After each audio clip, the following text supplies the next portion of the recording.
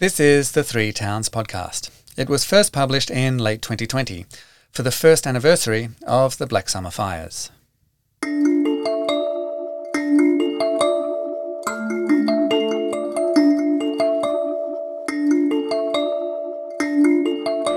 And tonight we are cooking spuds, or we're not. Riviera Garages and Barns, a local business with their suppliers, Stramit, are cooking spuds for us. So people have described this as the only place to gather in Sarsfield. It looks like it's becoming a crucial, hub for how people get through this stage.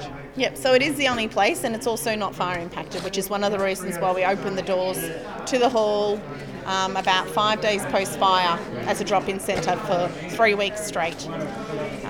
That's Jo Andrews, and we're in the Recreation Hall in Sarsfield in East Gippsland. This is way back in March, in a country before COVID. Welcome to Three Towns, I'm Matthew Abud. This is something that existed before, or it's in response to the fires? How do you think the things are changing post-fires now? So before the fires, we had quarterly get-togethers as a community, and we put out over 250 flyers to our residents, and we had about 30 people rock up every 3 months to have dinner with us. So we've seen a drastic change in, that community spirit and connectivity, and the vibe will get stronger tonight as more people arrive. You'll definitely feel it. It's a really positive environment to be in. In February, my original idea was to visit some East Gippsland communities and gather stories about the different ways they were coming together. It didn't happen like that because, COVID, of course. I didn't get to talk to Jo or anyone else in Sarsfield again until late October and November. When we did meet, it was in the Sarsfield Rec Hall once more, which, as you can hear, was pretty empty this time around. The anniversary of the fires was coming up and memories were vivid. We have an amazing view of the bush towards Clifton Creek in Sarsfield, and that's where the fire front came from.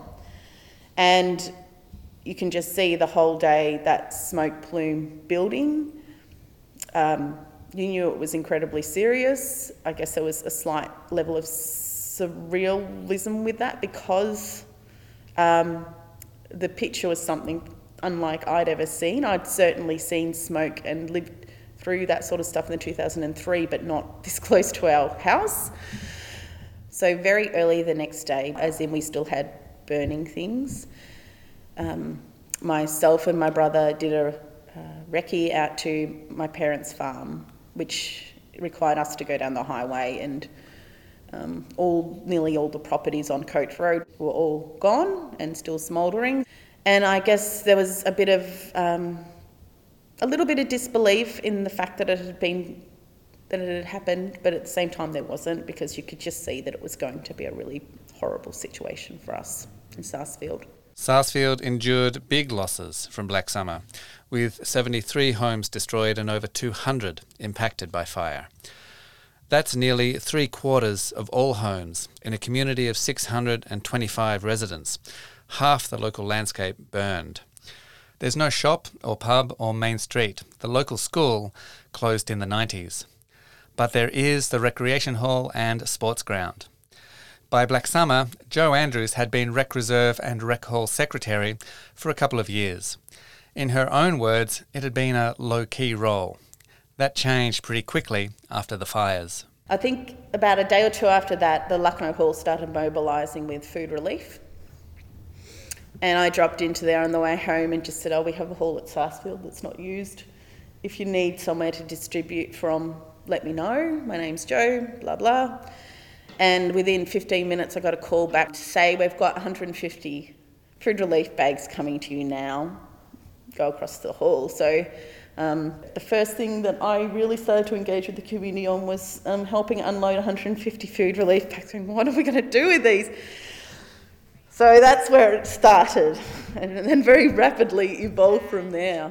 From my side, I've been organising volunteers coming down and coordinating for the people of Sarsfield who need help and need assistance between what jobs they have and what volunteers are coming down and what their skills and trades are as to what they can do and where they can help.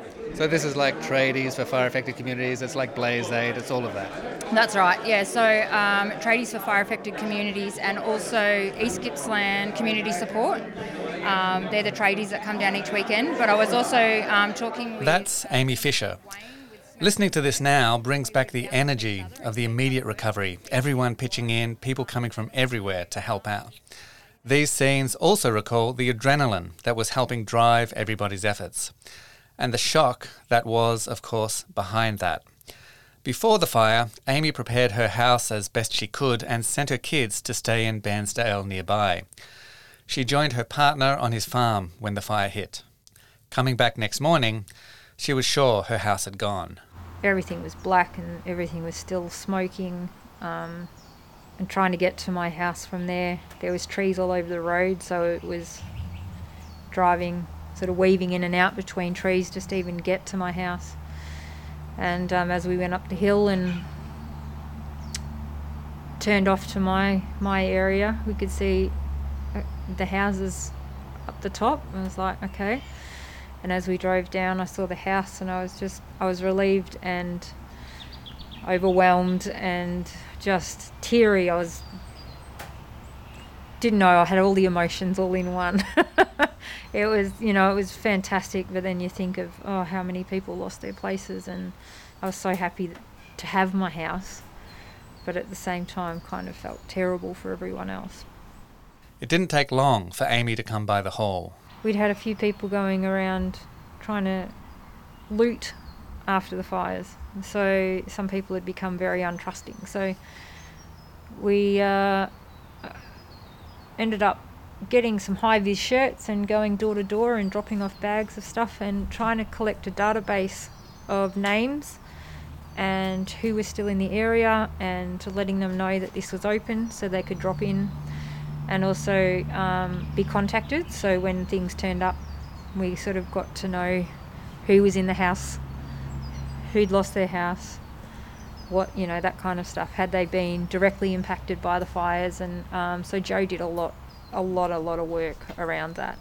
So many people joined the hall efforts, many of whom had never met before. The way things panned out, Joe and Amy are the only two I got to sit down with for a longer conversation. Joe talks about how they had to continually adjust the ways they provided support, depending on where the community was at. At first it was delivering donations, then having the hall as a drop-in centre, and then a big community day. All that takes enormous energy from people who had themselves endured a lot. And so then it evolved that everyone was really, really tired and hungry and hadn't eaten anything but takeaway in weeks and really needed a break. So then it evolved to, let's provide food and give everyone a really hearty meal once a week. Free, come and, you don't even have to stay if you don't want to, just come and eat and go home if you don't want to talk to people. The other aspect that came into it connected people that wanted to help in a way that they might not have been able to. So we did the first dinner, as in Sarsfield people, but from then on, we only did one other dinner, and the rest were hosted by people that wanted to come in and cook for us for free. And we tend to have international cuisine. So it was really special and yummy and fun. Grant Woods, Birmingham Sheds in Bairnsdale and Sale. Tonight we've done chicken sticks for entree. We're doing baked spuds. We've got pulled pork, spaghetti bolognese. A friend of ours catered about 4 weeks ago. Then I got a phone call from our suppliers, and they said, look, we've got a few people we'd like to send up there for some volunteering and stuff. And here we are. The community would get together on a Friday night, have a feed, have a bullshit, just relax, let your hair down, and it wasn't always fire talk. Just being able to talk to someone who'd sort of been in a similar, it might not have been, exactly the same, because no one's experiences are the same on what they go through, but sometimes hearing someone else's experience, it's kind of helpful to go, yeah, you know what, it's been a shit time, and it's not just me, and maybe they're coping better than what you are. That doesn't matter. that you've got someone else there who knows what it's like, and it's okay to not be okay. It was a helpful way to, I guess, grieve over certain things, and even just being able to know what's out there support-wise, having that another person to just bounce things off. Dan Barker. I'm president of the Lakes Entrance Garden Club. What we're offering tonight is, if people want to come, we've got 3 acres of gardens. Everything's free, so they can go through and pick what plants. We'll have people there that'll help them do that. I think native plants are terrific in a garden. They attract the birds. They're just amazing. Many people hardly knew their neighbours before the fires, and now they do. This is the really striking and wonderful thing, mentioned by almost everybody I met in Sarsfield. But this same Friday night dinner was the last one before COVID restrictions hit. It's created the fracture again. It feels a lot like the bushfires has been forgotten because COVID has now come about. And there was always going to be that next thing, but with it happening so quickly and so it's such a massive thing, it took over a lot of the focus, or all of the focus. There was so much energy and time that went into those dinners. I guess we were needing to think about what our future strategy was going to be anyway, and this really unfortunately stopped it in its tracks sooner than what we'd thought, which was, I guess, a shock to people, really. They didn't have that opportunity. We looked at ways to provide food takeaway packs, but then at the same time, I think the energy and the adrenaline that comes from the fires was really starting to wear off, and it just probably hit everyone and everything stopped. COVID put the brakes on and prevented people gathering just when many still greatly needed to do that. But those involved with the hall kept trying to find ways to provide support. I couldn't handle the concept that someone that's been through the fires has to fight for a roll of toilet paper at the toilet. After all, at the supermarket, after all this, that is horrible. So I couldn't say no to the offer of toilet paper or food or staples like rice and flour. So at one point we had boxes nearly up to the roof in that whole centre area, full of groceries that we then had to go and make into food packs. So we had a few people here and we spent many hours walking around in circles, making food packs for everyone. Other donations kept coming, with one group in Traralgon, through a supporter named Dawn, sending goods to Amy Fisher. But the hall couldn't keep holding all of that. After the fires, I got a new carport and shed built because my carport is gone now, and it's not being used for me. It's all donated stuff. It's like an op shop in there. I've got this new beautiful shed and I can't use it. I can't put my cars in there. Peter Williams from Deloitte, he ended up sourcing the shipping container for me. Hopefully I'll be putting everything in there next week, and then I've got an online booking system and people book in, so I know it's got that COVID tracing. COVID brought a whole extra layer of problems, but its effects weren't uniform. I think for individuals, their experiences with COVID are all completely different. Certainly in the earlier days, some people actually appreciated not needing to go out and not having to explain their story to others, and an opportunity to have some downtime. And others, I guess, they felt like they became isolated. For myself, I guess it gave me a chance to breathe and take a step back from everything, because it had been a crazy ride. Donations and other support are critical, but they're not enough for the long haul.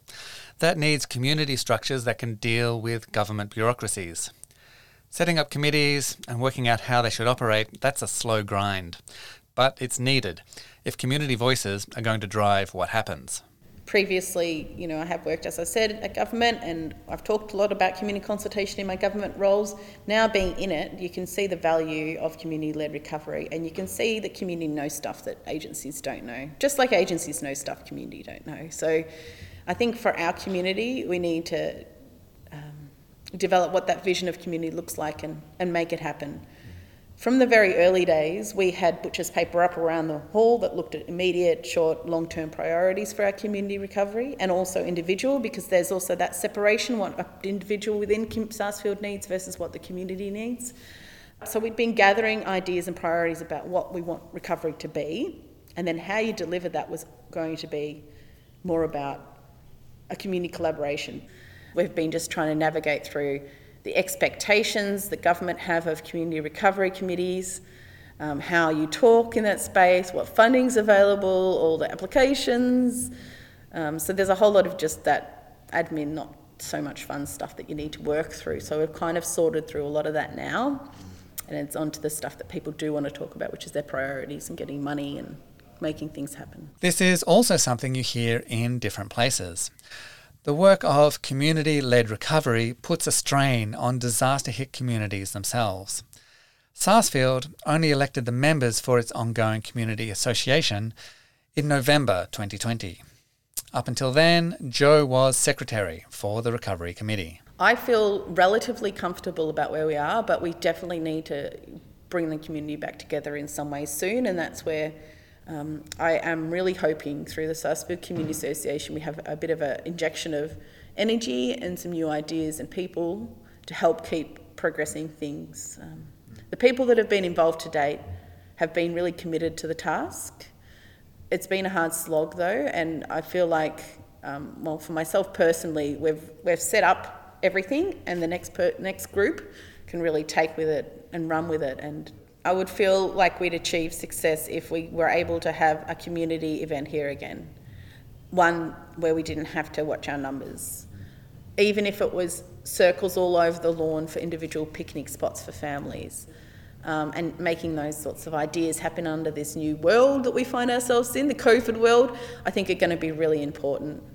Along with hard times and real trauma, responding to the fires has brought Sarsfield's creativity and heart to the fore. But it needed the simple fact of the recreation hall to happen, a community space and one untouched by the fire. It's hard to escape the thought that every community, no matter how small, needs something like this.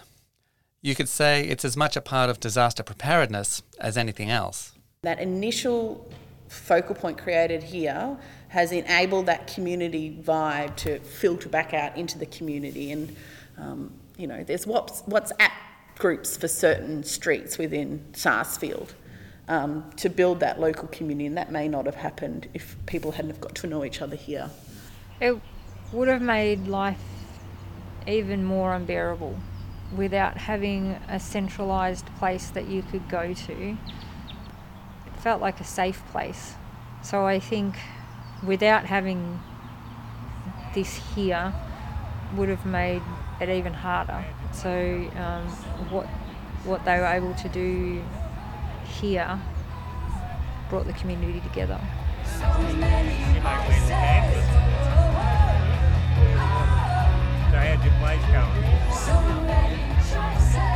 Thanks for listening. This is Three Towns. I'm Matthew Abud. Thanks to Spoonbill for the theme music. You can find a link to his work on the episode website. And thanks to Daniel Bowden and to Steve Adam for sound design and engineering support. This is a real community event, and we're just so privileged to be a part of what's happening tonight. But it reminds me, this community, of just a great big family, and that's what this song is. We are family.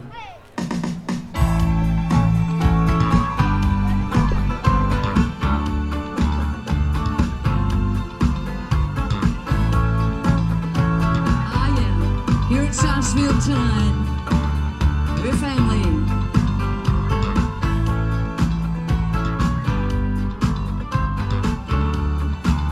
Hope you're enjoying the food.